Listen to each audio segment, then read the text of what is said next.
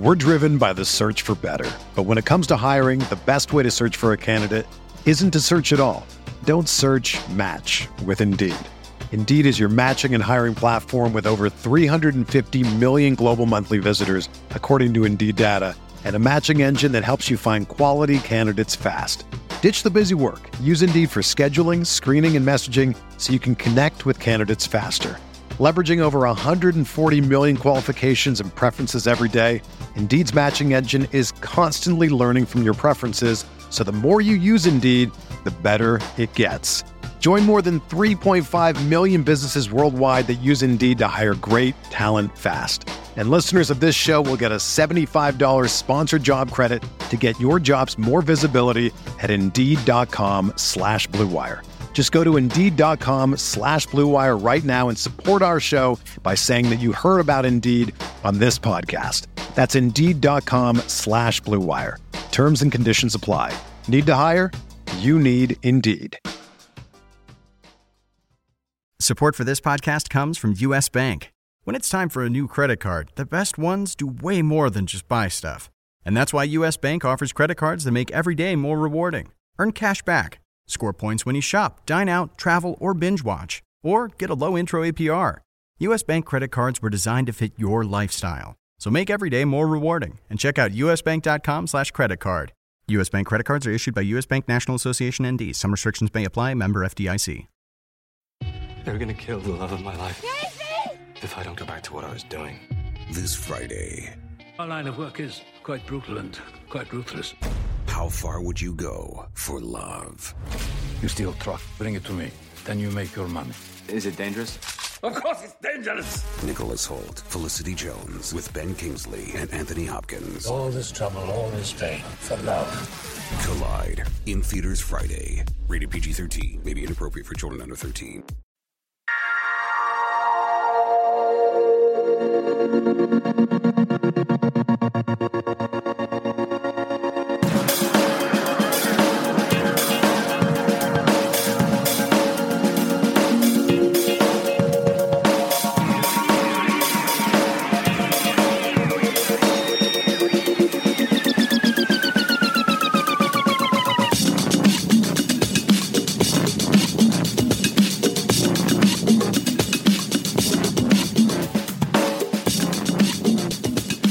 Welcome to the DFS Podcast Friday edition for this weekend's NFL Wildcard Playoff games. Hi there, football fans. I'm Paul Bruno, and I invite you to follow me, as always, at StatsMan22. Joining me, as usual, is my partner, John McKechnie, who's a great follower at Johnny McKex.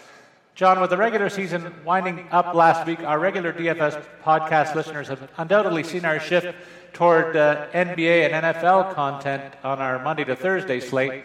But you and I have the pleasure of covering off the NFL wildcard playoff matchups from stem to stern today, and so we're going to review all four wildcard matchups, identifying all the strong value plays on FanDuel for this weekend's tilts. What's going on in John McKechnie's world these days? I'm starting to, sense the energy up here because, we are in Wisconsin up here, and everyone's getting really excited for Sunday afternoon's game against the Giants with the Packers going at Lambeau. So that's sort of the main thing that's going on up here. It is minus 3 degrees as of this morning, so it was a little bit chilly on the walk into the office. But yeah, this weekend's slate of wild card games, I always love playoff football. I know some of these matchups don't really look great on paper, but a lot of the time those type of matchups end up being extremely entertaining, kind of exceeding everyone's expectations. So hopefully we'll be treated to some good games this weekend. Well, I certainly hope so. I'll try to be catching 3 of the 4. I'm going to be happily for me going to see the Leafs and the Canadiens in a hockey tilt at the Air Canada Centre. That's the biggest rivalry in hockey as far as I'm concerned, so I'll get a diversion from at least one of the games. But for our purposes today, there's only 4 games on the weekend slate, so John, we're going to try and change things up from our usual format. Instead of going with our FanDuel lineups and doing the position-by-position breakdown globally, what we're going to do today is take a look at each group of skilled position players who are rated on FanDuel in each of the particular games and provide our game prediction just for fun too. So let's begin this with the Raiders' visit on Saturday to Houston at 4:30. John, we speak of the value plays and the game features for the two cheapest starters on the board at quarterback. What are your thoughts about Brock Osweiler at $6,700 and Connor Cook coming in at $6,100?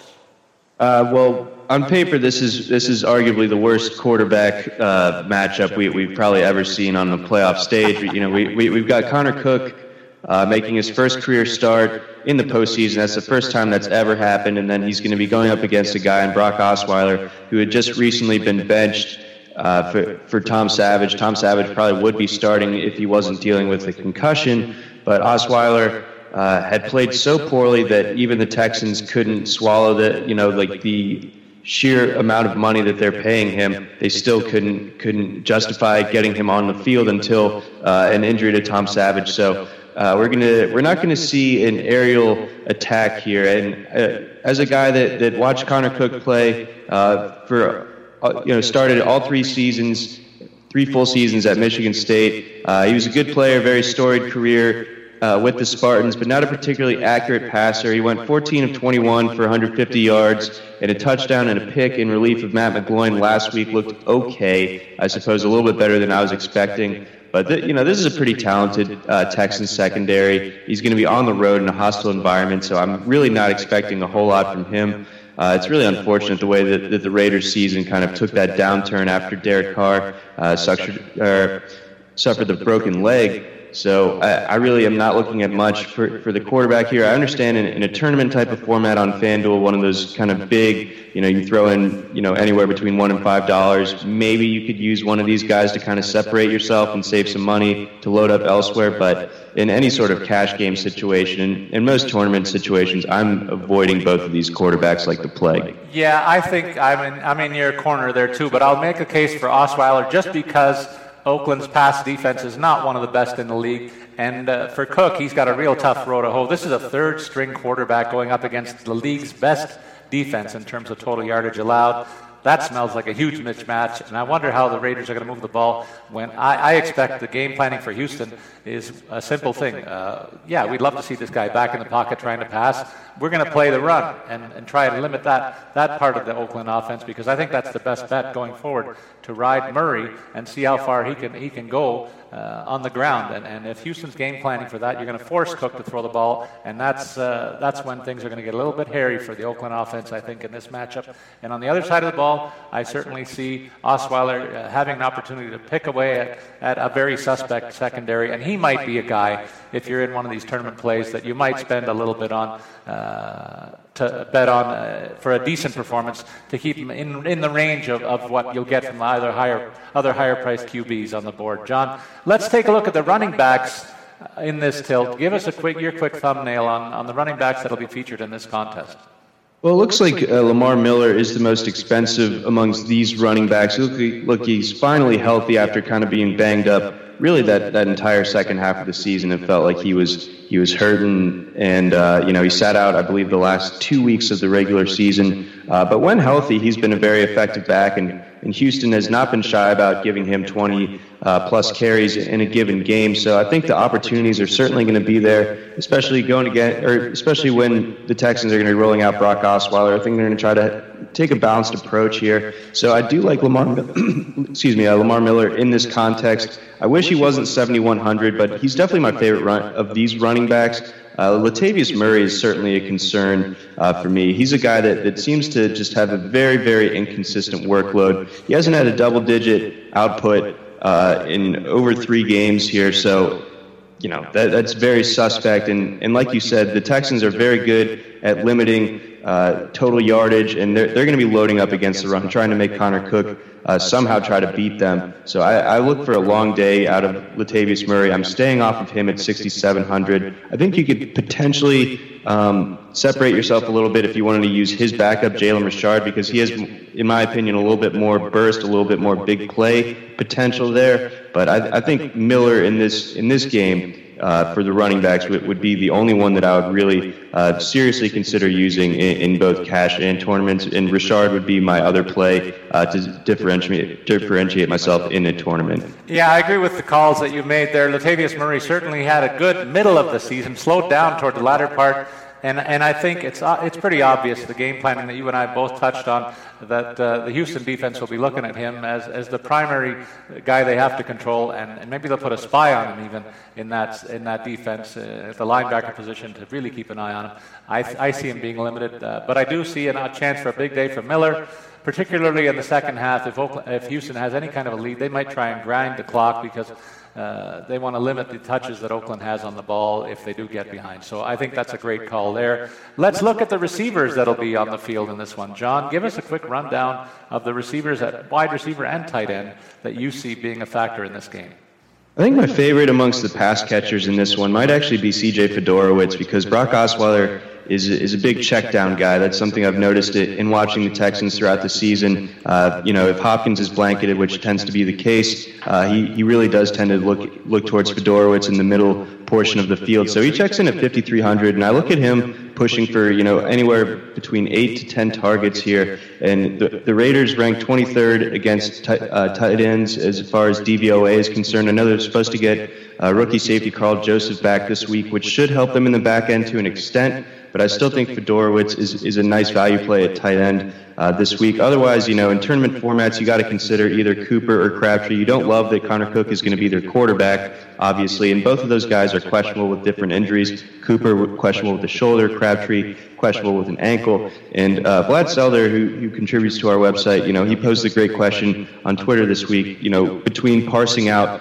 Crabtree or Cooper, you really have to wonder who is going to be seeing the most of A.J. Boye of the Texans. He's really kind of had this breakout season, been about as close to a lockdown corner as we've seen. I know that we kind of like to create a mythos amongst cornerbacks where, this guy's a lockdown. We just decide that he's a lockdown cornerback all of a sudden. But he actually has been having a tremendous season, right in time to get a new contract here. But he thinks that Cooper is going to be shadowed primarily by Boye, which means Crabtree is going to be left to the other side of the field, and he's $500 less expensive than Cooper. So I think Crabtree is a nice play at receiver, even with Connor Cook as his quarterback. Well, I like the call that you started out there with on all the position players that'll receive balls in their direction.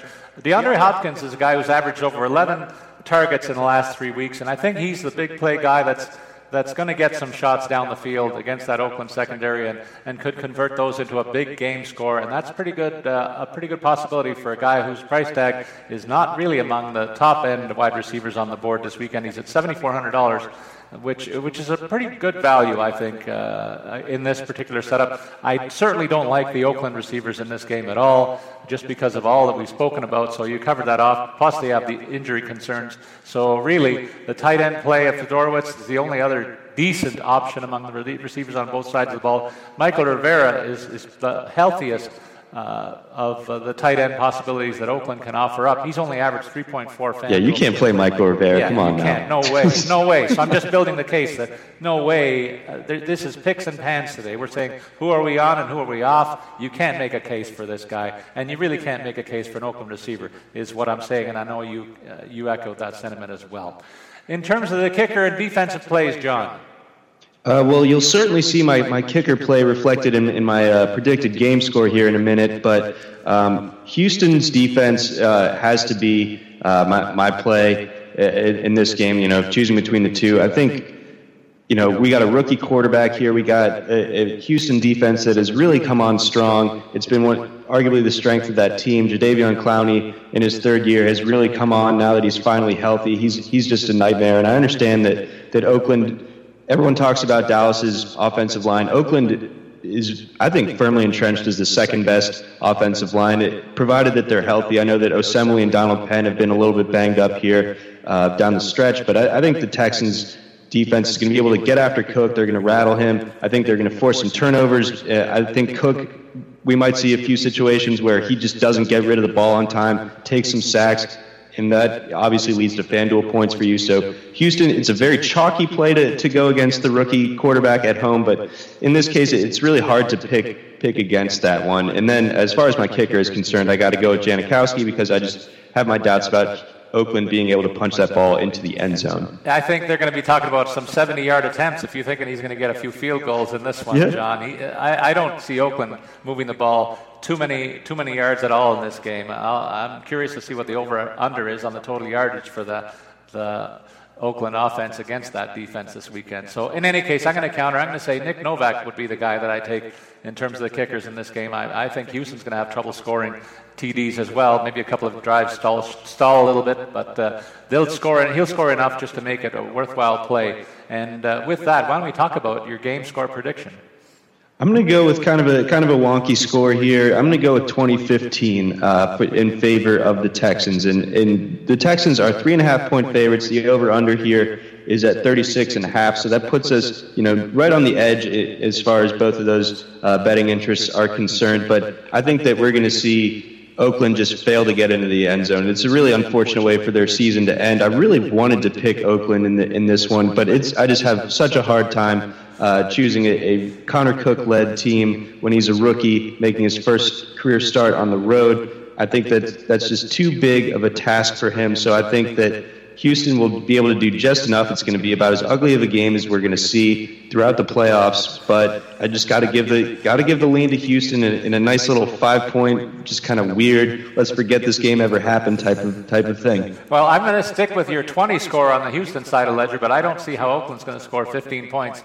You telling me that's 5 field goal attempts that Janikowski converts? I say they only get one scoring opportunity. It's going to come on a defensive turnover, and that's how they're going to score their only touchdown. That's how bad I think the Oakland offense is going to be this weekend.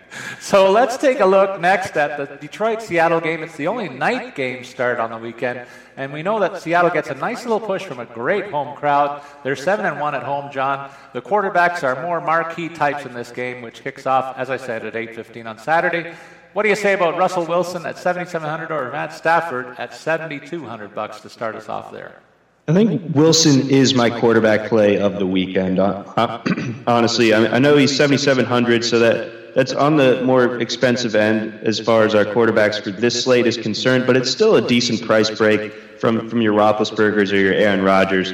And the upside here is that he gets the home matchup against a Lions defense that we've seen on back-to-back weeks on national television give up a lot of points and not look particularly well put together. And I understand that their defensive coordinator seems to kind of be getting some buzz as a potential head coaching candidate at different job openings, but I have trouble really seeing that. And I know that the Seahawks offensive line has had a lot of struggles this year, and a guy like Ziggy Ansah can definitely get after the quarterback, but Wilson's mobile enough to where he can kind of negate that pass rush a bit. I think that secondary, he's going to be able to pick on it. He's obviously able to pick up yards on the ground when he needs to. I really like Wilson here, and on the flip side, I really just don't like Matt Stafford in this situation. I think that just playing in Seattle at night in the playoffs is about the toughest thing that you can ask of a quarterback, and I don't think that Stafford is a lackey by any measure. I think he's a very strong quarterback. He had an MVP caliber season for most of the year here,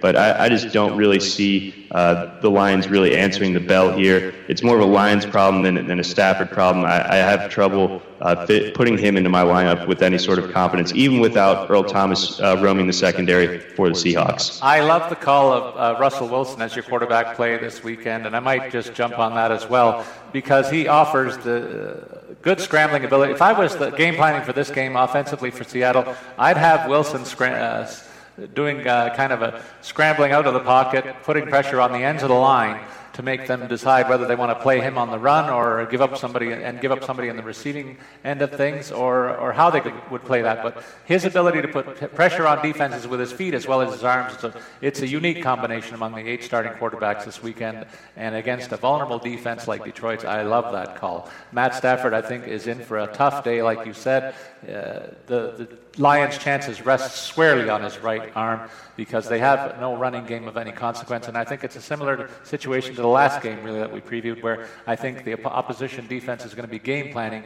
to stop the pass because there's no running attack in Detroit to speak of, and that puts a lot more pressure on Stafford. I think Russell is definitely the play here of the two.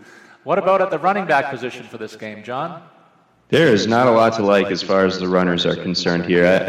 Zach Zenner has run extremely well. With the just sheer attrition that the Lions have had at running back, most recently with Theo Riddick going down with that wrist injury, landing on injured reserve. Zenner is, he's answered the bell. He's run well. He ran really well against the Packers in the first half last week. He picked up close to 100 yards from scrimmage in the first half, I believe. But at 6,200, that's a little bit pricier than what I would hope to get a guy like Zenner going against what DVOA considers to be the second best run defense in the NFL. And I also just am worried about the game flow situation where the Seahawks build an early lead, be it with the quick touchdown from the offense or, a potential mistake from Stafford being quickly turned into 7 points for the Seahawks, in which case the Lions are going to be throwing the ball a lot. I think they're going to be throwing the ball a ton regardless, so that cuts down on Zenner's workload, but they really might have to abandon the run early in this one. So I'd be worried about using Zenner at 6,200.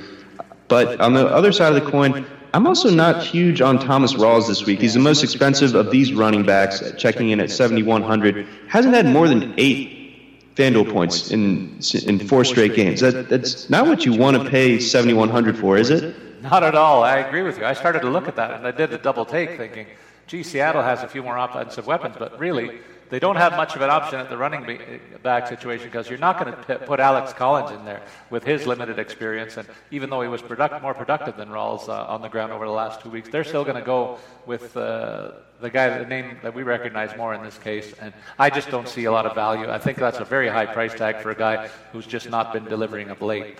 How about the receivers, John? What do you think about the wide receivers and tight ends in this tilt?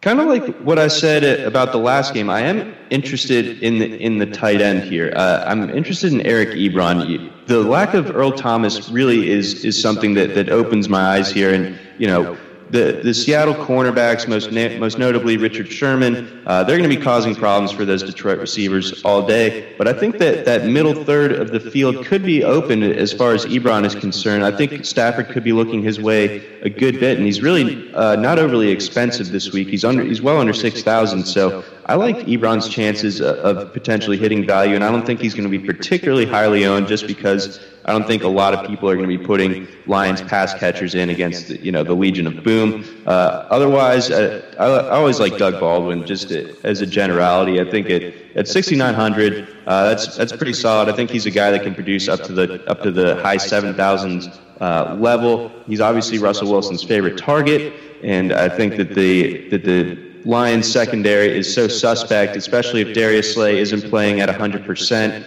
They could pick on a guy like Johnson Batamosi, and that's obviously turns into FanDuel points for a guy like Baldwin here. So I like him as wide receiver 1 being at under 7,000. I think that's a really nice play. And Golden Tate trying to get some revenge on his old teammates, and he's seen 10 or more targets in 4 of his last 5 games. So he's obviously going to be getting the opportunities from Stafford, a guy that's going to be throwing the ball a lot. So I couldn't fault anyone for using some Lions guys in tournament settings. I know that the matchup is tough, but I think that just the sheer volume that those Lions receivers could be seeing could result in a decent payoff here. Yeah, and at the price tag, you're looking at the top 2 Lions wide receivers on the board at $6,100 and $5,500. I could see each of them getting 10 targets. If they convert 5 or 6 of them, they should get 60, 70 yards. Maybe one of them gets a score. That's a pretty good game score for that price tag. Baldwin is a guy that also looks like a good value. None of these guys is priced over the moon, and Baldwin's averaged almost 13 points per week. The guy that you didn't mention is a guy that I don't like to mention anymore since he crushed me and my hopes in our staff free roll, but I'm going to mention him just for the sake of this show. That's Jimmy Graham. He's been rather up and down all season long, but against that suspect Detroit Lions secondary, and now that we're in the playoff crunch, this is a guy that is all long been one of Russell Wilson's go-to guys, and I think at $6,600, he's pretty well priced, I think, for this tilt. So a guy that will see his share of balls, particularly in that rollout scenario that I was talking about earlier. I think he's the guy that will be the option A or B if if Wilson decides to run or pass. Graham will be on the other end of some of those balls, and red zone activity is where he's going to shine as well. Kicker and defense in this game, John. I'm going to go with Stephen Hauschka as for my kicker, just because he's in the comfortable home setting of Seattle. He's used to kicking there. He's used to the weather. and I'm not using Matt Prater. He's a guy that's missed a field goal in each of his last 2 weeks. That's not the sort of trajectory you like to see out of your kicker coming into a playoff scenario where it's going to be loud. And he's a dome kicker, obviously. He's kicked elsewhere before, but he's more comfortable in the dome. And I'm just worried about using him, and he's actually more expensive than Hauschka, so definitely off of Prater this week. If nothing else, definitely off of Prater. And as far as my defense is concerned, not picking the Lions one. I gotta go with the Seahawks here. I think they're just way more opportunistic. They're at home. Lions are going to be rattled. They're going to turn the ball over at least once or twice. Obviously, Seattle can generate a bit of a pass rush, not a great pass rush by any extent, but enough of one. So I just think that Stafford at less than 100% kind of sells me on this. I think Seattle gets it. I think their defense would be the play between these two. Yeah, furthering that cause, I agree with you in both cases. I think Detroit's going to be playing a lot of catch-up, so that might take Prater right out of the game in the second half, because they're going to need touchdowns rather than field goals to get back in it, so that might limit his value even more. And certainly you spoke about the Seattle defense, one of the most expensive ones on the board. On merit, though, this team has long relied on their defense for any of the success that they've earned, and hasn't required the offense to play lights out. And so I think that defense might be my play of the day here. In terms of your game score, John, what do you see as the outcome here? I will take 27-17 Seattle. So Seattle, 8-point favorites, so I do like them to cover here, and the over-under on this one is 43.5, so we're sitting right around that range. That's my play here, 27-17 Seattle. I'm going to take the under in this one just because I think Seattle's going to find a way to limit the Detroit offense, and I'm going to go with a 24-10 score for the Seahawks at home in this one, John. So we're on the home favorite so far. Let's see if anything changes when we look at the Sunday games. The first one starts at 1 p.m. It's the kickoff between Miami at Pittsburgh. Ryan Tannehill's out with a knee injury, leaving Matt Moore as their starter with a $6,900 price tag. On the other side, the Steelers will ride the big right arm of Ben Roethlisberger, who carries an $8,500 price tag on FanDuel. What are your expectations at the quarterback position here? Well, before I get into my quarterback play here, did you know that I believe the Steelers and the Dolphins, every time that they've met in the playoffs, the winner has gone on to advance to the Super Bowl? Well, you know what? I'd love to see that, because I want the Cowboys to square up their record against Pittsburgh all time, and that would be that'd be just fine with me. And I know a lot of friends of mine that would love to get a piece of me as Steeler fans in that one. So I'm kind of rooting for that outcome, actually. Yeah, and that would also mean no Patriots. So, I mean, hey, it's a win for everybody. But that's true. But getting into the quarterbacks here, Roethlisberger, he's been tremendous for at times this year, but he's also had a few pretty quiet weeks here. And in the Dolphins, they're definitely going to be coming to play here. But this is going to be kind of an ugly one. You wish that Ryan Tannehill was playing, so it'd be a bit of a closer game. I'm not going to be using either of these quarterbacks. I know that, you shouldn't fade Roethlisberger and be like, oh, there's no way I'm playing him. But I just prefer to use a guy like Russell Wilson, who's a little bit cheaper, gives me some more cap relief, than a guy like Roethlisberger. I know he's at home where he's comfortable in the playoffs. He's always comes to play in the playoffs. But I would much prefer to use a guy like Wilson than I would Roethlisberger. And then as for Matt Moore, $6,900, obviously he's a value play, and he showed that he's about as capable of a backup as there is in the league right now. He comes in his first start and throws 4 touchdowns against the Jets and so on. I just don't see that happening on the road in the playoffs here. So I lean Roethlisberger, but I'm not particularly high on either of them. Yeah, I could make the case for Roethlisberger if he wants to run up a big yardage on the passing game, but I think this could be another blowout game where they don't even bother to throw the ball a lot and relying on their two-pronged running attack and just shove the ball down the Dolphins' throat in the second half just to wind the clock down. This could be a very short game in terms of time of play. I'm going to say Matt Moore's facing a defense that's going to be ready for him and put pressure on him. I do think Roethlisberger has got to be licking his chops in this matchup. The fish, when they come north, they tend to drown in the cold weather, and this will be no exception, I think. So I'm big on Roethlisberger, not so much at all on Matt Moore. Don't think he has a shot at all to put up some big game scores, unless it's in garbage time, but you take your chances in that scenario, I think. Running backs, John. Well, it's funny how FanDuel set this up. I mean, this is about as expensive of a running back as we've seen, I believe, all season. So they really do, make you log into FanDuel, you look at the slate, you start filling out your lineup, and you put in a solid quarterback, and then you see that you remember that you want Le'Veon Bell. Then you see that you have to pay $2,300, and it's like, wait a second. $10,000. So how's that Brock Osweiler doing again? I mean, you really do have to pay out the nose for him, and I'm going to do my best to find a way to do so because I think that this is a January in Pittsburgh game. I think that Bell is obviously the engine of that offense. He's so talented as both a pass catcher and as a runner. So I think he's a guy that's going to be pretty highly owned despite that insanely high price tag, sort of like a Russell Westbrook to make an NBA comparison where you're paying so much for him, but you get so much production out of him that it still remains worth it. I think he will be able to pay off at that price tag, but obviously he's going to have to get 30 points to do it, but I think it's certainly possible. I think he's going to get the requisite amount of touches to get into that neighborhood. Jay Ajayi is a guy that with Matt Moore at quarterback, I think the Dolphins are going to try to get that run established early, try to get some possession, try to keep the ball, or keep that Pittsburgh offense on the sidelines as much as possible. And the best way of doing that is to ride a guy like Jay Ajayi here. So I do like Ajayi in this case. I don't think that the Steelers' run defense is kind of what the general consensus feels about Pittsburgh's run defense. In general, everyone seems to be intimidated by them. They're not the steel curtain by any means. So I think that Ajayi should be able to move the ball on him or on them. So I do like both of these running backs here. I don't think I'll be able to fit both of them into a lineup. You kind of have to pick and choose between them. John, and your excitement about talking to Bell, I think you said he was $2,300. He's $10,300. $10,000. He's not a bargain, folks. You're going to pay for him, like John implied. I see his matchup as a real favorable one. He faces that 30th ranked Lions rush defense. And on the other side of the ball, Jay Ajayi, his value might be more in the first half of this game where they try to establish that run. If they can keep it close longer, that bodes well for Ajayi and Dolphin fans in this one, but I just don't think that's going to be the case. So I'm shying away from him just because I think they're going to be needing to put the ball in the air in catch-up mode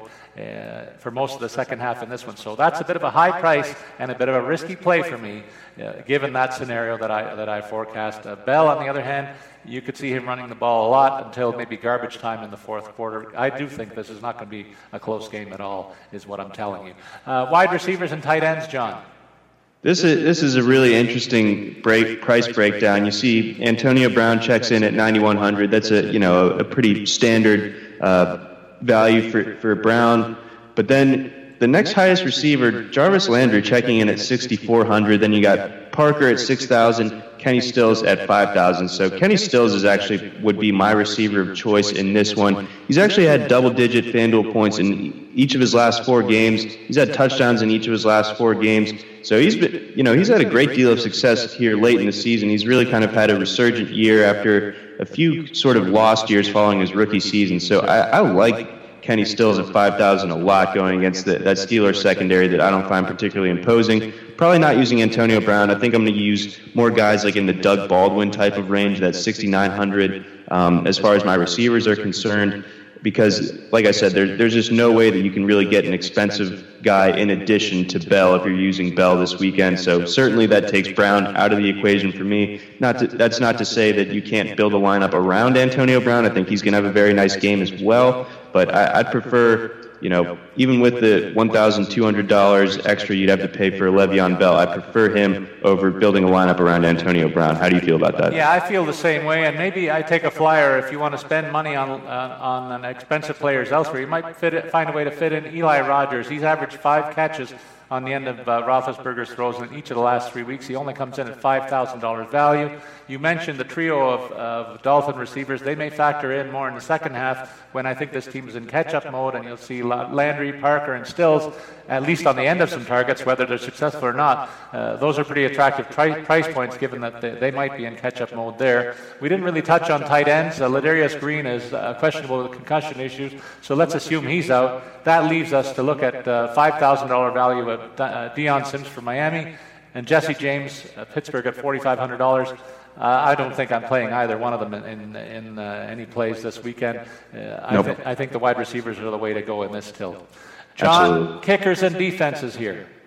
Never use a kicker in Pittsburgh, just as a general rule of thumb. You know, if you run into a kicker that has to kick into the open end of that stadium with the wind whipping around, that's just a recipe for disaster. I mean, I don't even know what the longest field goal in Heinz Field history is, but it can't be more than 52 yards, and there's probably only been one or two of them. So I would definitely be concerned about using either kicker in this situation. I would give the lean to Pittsburgh's defense because, and I don't think that Miami has a bad defense by any means. I just, using an opposing defense against Pittsburgh's offense that has Roethlisberger, Antonio Brown, Le'Veon Bell, that just seems like a poor decision pretty much 9 times out of 10. So I'm definitely not using that Miami defense this week. I think that Pittsburgh rolls this one as we get into the game scores here. But which ones would you use in this scenario? Well, first of all, you made me start thinking about the coldest day I've ever spent in my life, and that was in the upper deck in Pittsburgh's new stadium here. It was just unbelievable how cold it was, and you're right about that swirling wind.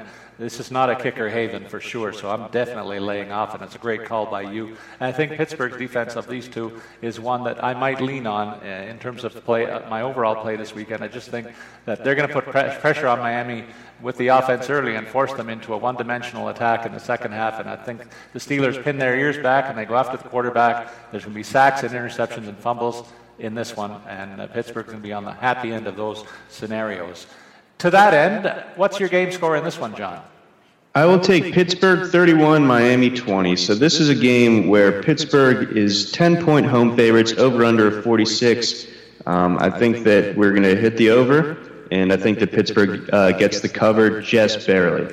And I'm going to say this is a bit of a lopsided score. I'm saying Pittsburgh 30 and Miami 14. I don't think it's going to be even as close as that score indicates. I think it's a late score that Miami gets to even make it that close. I think Pittsburgh rolls in this one. Finally, we get to the 4:40 start. It's the one that I have circled on my calendar, John, with the Giants heading over to Green Bay, where Eli Manning costs $7,500 and faces a white-hot Aaron Rodgers, who's the most expensive quarterback on the FanDuel price board here. What do you like about these two quarterbacks?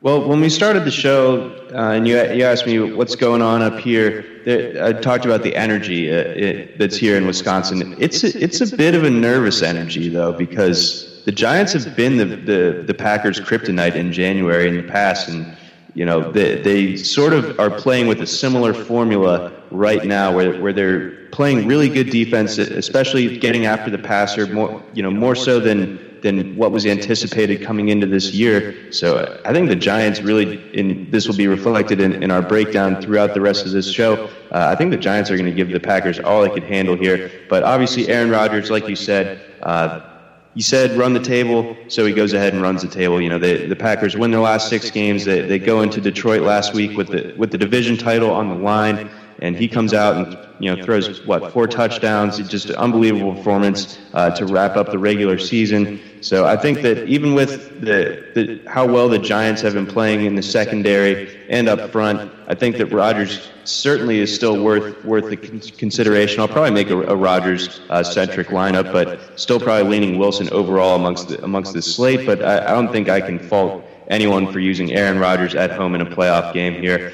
Would you use Eli Manning, though? I think I would, because the Packers secondary is so banged up, and it suffered even more attrition last week. So I really do like Manning as a pivot to Wilson here. I think that he's got explosive receivers. I think Sterling Shepard has started to come on strong late in the season.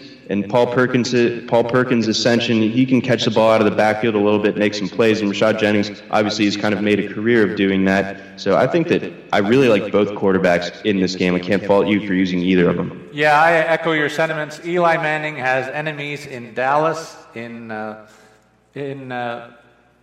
England, and in Green Bay, as you suggested. This guy, he's been an absolute nemesis on the big stage, and I think, like you, that he could rise up and do just enough. Aaron Rodgers, though, is not a guy that you should fade unless there's an absolute ice age coming in Green Bay. This guy just finds a way to pass the ball downfield. He's running more effectively now that he's a little healthier, so he's got a lot of weapons in that arsenal, and you could certainly make a case for that price tag. I just worry about him against a Giants defense that is the signature aspect of this club and will make his life miserable because they have found a way to contain the running attack of all comers all season long. They're one of the best in the league on that side of the ball. They'll be game planning in the pass defense, and they'll double up on a guy like a Jordy Nelson and have Rodgers go to second, third options, I think, in the passing game and try to limit him in the scrambling too. So I think this is one where you can make a case for both quarterbacks, but there's just as strong a case to stay away from them just because of the quality of the opposition here.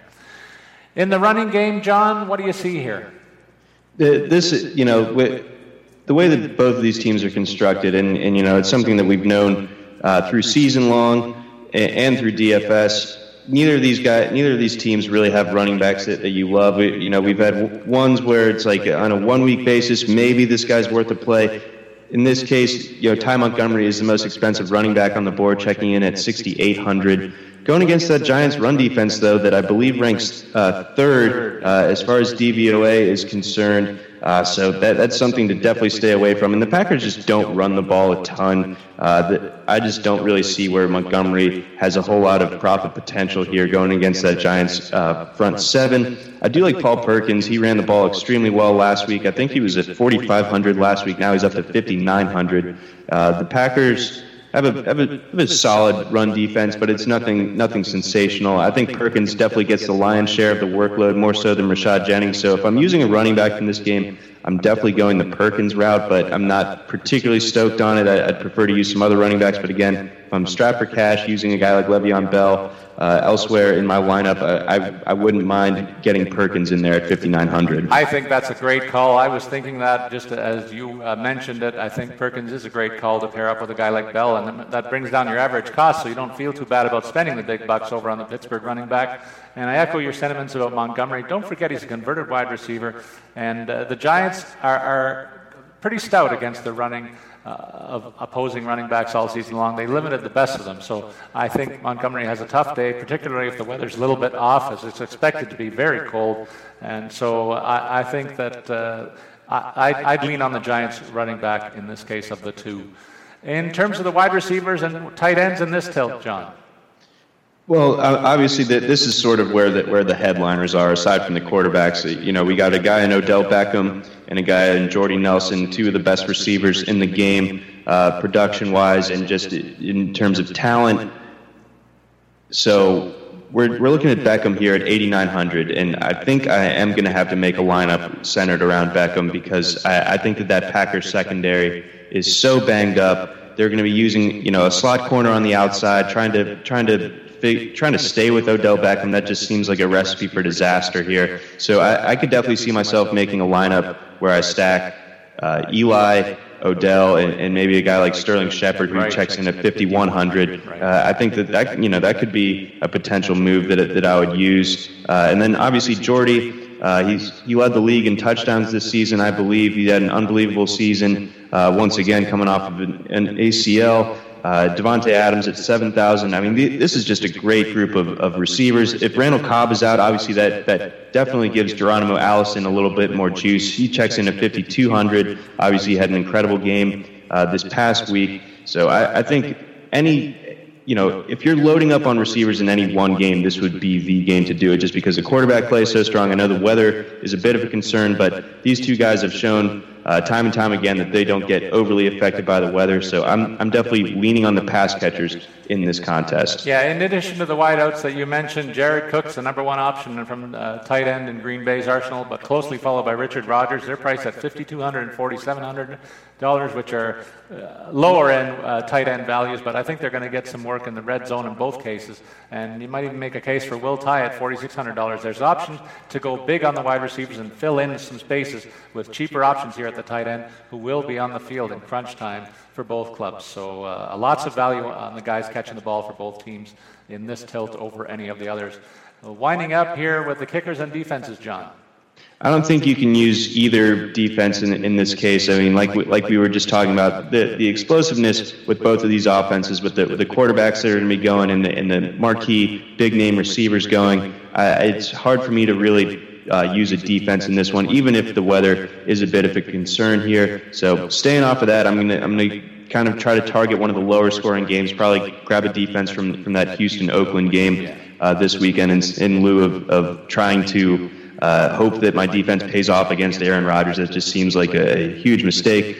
Kickers, kicking in Lambeau in January, when you have the option of getting a kicker that's kicking in Houston's dome, I also don't like that idea, so I'm laying off of both Crosby and the Giants kicker this week. John, I think that's an excellent analysis of the kicking and defenses. I echo your sentiments completely, so why don't we just jump to your game score in this case?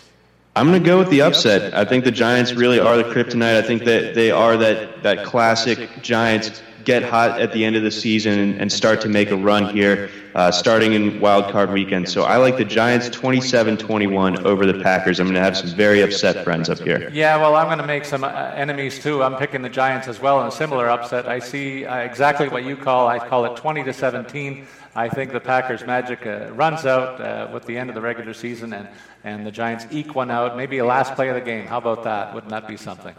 Yeah. In any case, John, before we go, I'd like to know what you recommend as your strategy this weekend. Is it building around one team? Is it stacking or going all over the board?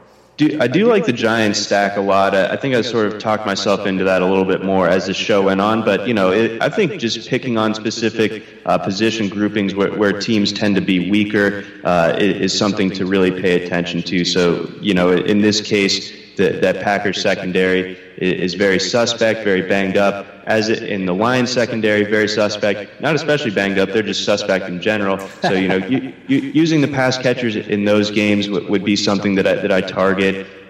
Just to kind of give you a few examples here.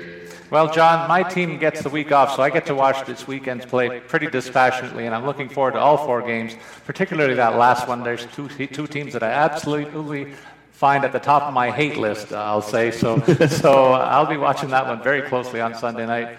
And we'll be back next week to preview the conference championship games. So for John McKechnie, who you can follow at Johnny McKex, I'm Paul Bruno, reminding you to follow me at Statsman22. We wish you good luck with your FanDuel plays this weekend and remind you to come back and listen to us next Friday for the next football-related podcast. But we do have Monday to Thursday with other sports, as I said off the top. And we'll be back here, John and I, to preview those conference semifinals. So long, everybody.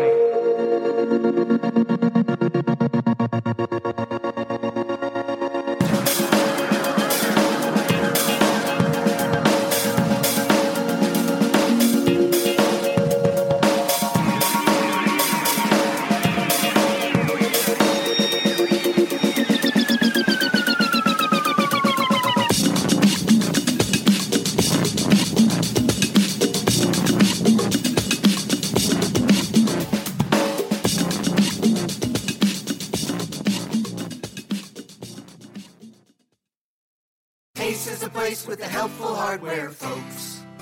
At Ace, your backyard's right in our backyard, which means we have hand-picked products that are right for the birds in your neighborhood, like premium bird seed, suet, birdhouses, and feeders. Stop by your local Ace and get everything you need to attract the birds you want, including Ace Wild Bird Food, on sale now. Now through Tuesday only, when you buy 2 20-pound bags of wild bird food, get a third bag free. Only at Ace, the helpful place. Offer valid through February 28th at participating stores. Everyone is talking about magnesium. It's all you hear about. But why? What do we know about magnesium? Well, magnesium is the #1 mineral that 75% of Americans are deficient in. If you are a woman over 35, magnesium will help you rediscover balance, energy, and vitality. Magnesium supports more than 300 enzymatic reactions in your body, including those involved in hormonal balance. From functional medicine doctors to mental well-being and female hormone experts, we all know that magnesium is the one mineral to improve all aspects of well-being and health. But which one? Magnesium Breakthrough from Bioptimizers, the trusted choice recommended by leading experts with 7 best-absorbed forms of magnesium to ensure your body receives the support it needs for overall well-being. Go to bioptimizers.com/balance today and use code BALANCE10 for 10% off. Support your journey to wellness at bioptimizers.com/balance. Magnesium Breakthrough from Bioptimizers, your foundation to optimal health and vitality.